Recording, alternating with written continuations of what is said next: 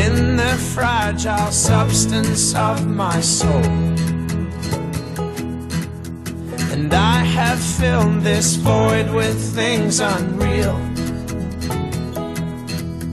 And all the while my character it steals.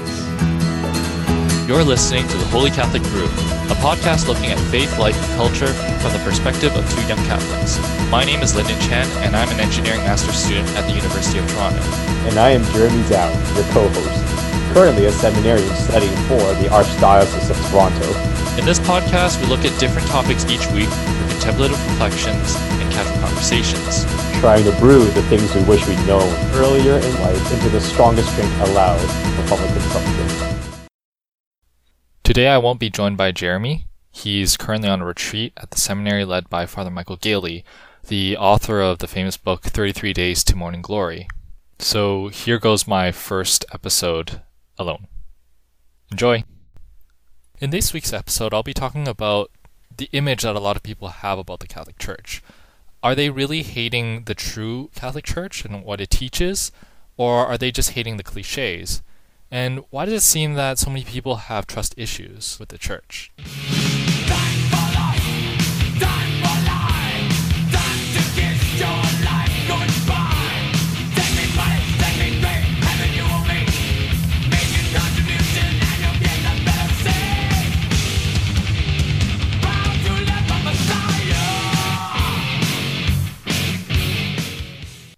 Time for lust, time for lie, time to kiss your life goodbye. Send me money, send me green, heaven you will meet, make a contribution, and you'll get a better seat. Bow to Leper Messiah. That was an excerpt from Metallica's Leper Messiah. If this is the image of Christianity and of Catholicism that you get from your surrounding culture, it's really not that surprising that a lot of people find Catholicism and basically any mention of Jesus or of God really repugnant. Sometimes it feels that whenever you hear the word God, that you have this image of a priest who wants to convert someone, to kind of put a restriction on their desires, on their dreams, and so on. And to be fair, if that's the image of Christianity that they have, it's really not a surprise. Actually, when I was younger, I had some pretty serious trust issues with the Church. I thought that priests were out to convert me, to make me become priests myself in order for them to get into heaven. I thought that the Church was trying to oppress people, trying to make them think that there was some sort of better reality outside of earth, instead of telling them to focus on the here and now in order to focus on improving their lives right now. I thought that they were telling them, giving them the false hope of heaven as a sort of like an otherworldly reward. And because of that, I felt sometimes very alone at church. All these testimonies that people were giving about how their faith had changed them, how they'd suddenly gained a new joy, how they started a new life, how they suddenly gained a lot of peace, that they're all bogus, that they're all just sort of fake marketing ploys in order to oppress more people, in order to get them to join this weird cult that had somehow grown to millions and millions of people after 2,000 years. To me, Christianity just seemed to be sugarcoating a lot of the darker and deeper realities in life. It seemed that God was either some sort of sadistic tyrant in the sky who wanted to oppress people, to restrict their dreams and their hopes and desires, or otherwise he might have been just being some sort of distant old man in the sky who didn't really care about how humanity ran, didn't really care about our sufferings and our pains and sorrows, but just if someone wanted to pray to him, then okay, you'd grant a favor here and there. But other than that, humans were left on their own. And it seemed like religion was something completely apart from human experience. For much of my life, I was worried mainly about school, about getting good grades. And if your value system is based on getting good grades, getting a good job, having a good family, it seems like religion doesn't have that much to offer. It seems like that 1 hour that you spend in a week, you could be spending to study better, to get better marks, to get a better job. And what could you get out of prayer? It seemed like prayer was just some sort of distraction away from the reality of life. But I feel that over time, as I experienced more and more of life, I started to realize how wrong this vision was. It wasn't so much that God and the Catholic Church was dehumanizing us by denying us our desires and our pleasures, but rather it was our society that was dehumanizing us by making us into mere commodities, into making us into things that we could sell to other people.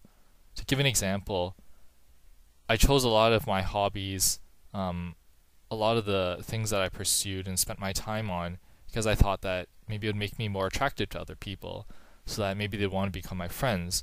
Or later on, as I went to university and high school, I chose a lot of my like the different clubs that I joined so that it would look better on my resume, that it would make me more marketable towards employers. But really it's this mindset that we have to earn other people's trust, other people's attention, in order to build up our own value, that it's so dehumanizing. What if one day I suddenly get some serious illness and I only have a week to live? Or what if for some reason I have some other sort of disability? What if I get into a car accident and I'm suddenly no longer able to work or to study? Then I become suddenly of no value? Well, how about those people who, out of no fault of their own, they were born with some sort of like genetic illness that they can't be of value, that other people just naturally don't tend to approach, that they naturally just don't have that many friends, that they're not that employable, they can't get a good degree, and so on. How about them? Do they have any value? And I guess I never really thought about that very clearly for many, many years, but it kind of slowly came to me that, oh, actually, this Christian idea that every single person has value, it's not just something empty that you say to make people feel better or to make people oppressed and think that there's a better world outside in heaven. Rather, it's because their belief that God loves them, that God is a personal entity and not just some force up in the sky or some tyrant, that has a lot of philosophical meaning. It means that when we pray, it's not so much that we ask for favors, that we're trying to buy something from God. It's not like saying, I got A's on my test and therefore, Dad, you have to give me some sort of present. But it's rather that we already have a relationship with God, that we already love Him. He is our Heavenly Father, our loving Father. He's not some employer. He's not just some person, some ruler that we have to obey or else He'll punish us. It's rather because we have that relationship first that we do the things that lovers do. That it's because we have that relationship, because we're His children, that God grants us favors, that He gives all these good things to us. Because what father wouldn't do the same for their child? That's all we have for this week's episode of The Holy Catholic Brew with me, Lyndon. You can check out our show notes on our website, and please tune in for next week's episode when I'm joined with Jeremy, when we'll talk about Pray Your Troubles Away. We'll talk about what it means to pray, what are some common misconceptions that we have about prayer, and you'll hear from an actual seminarian about prayer and the different tricks that he's found over the years. Until then, bye-bye. Lend me your hand and we'll conquer them all. But lend me your heart and I'll just let you fall. Lend me your eyes, I can change what you see. But your soul you must keep totally free. Ha, ha.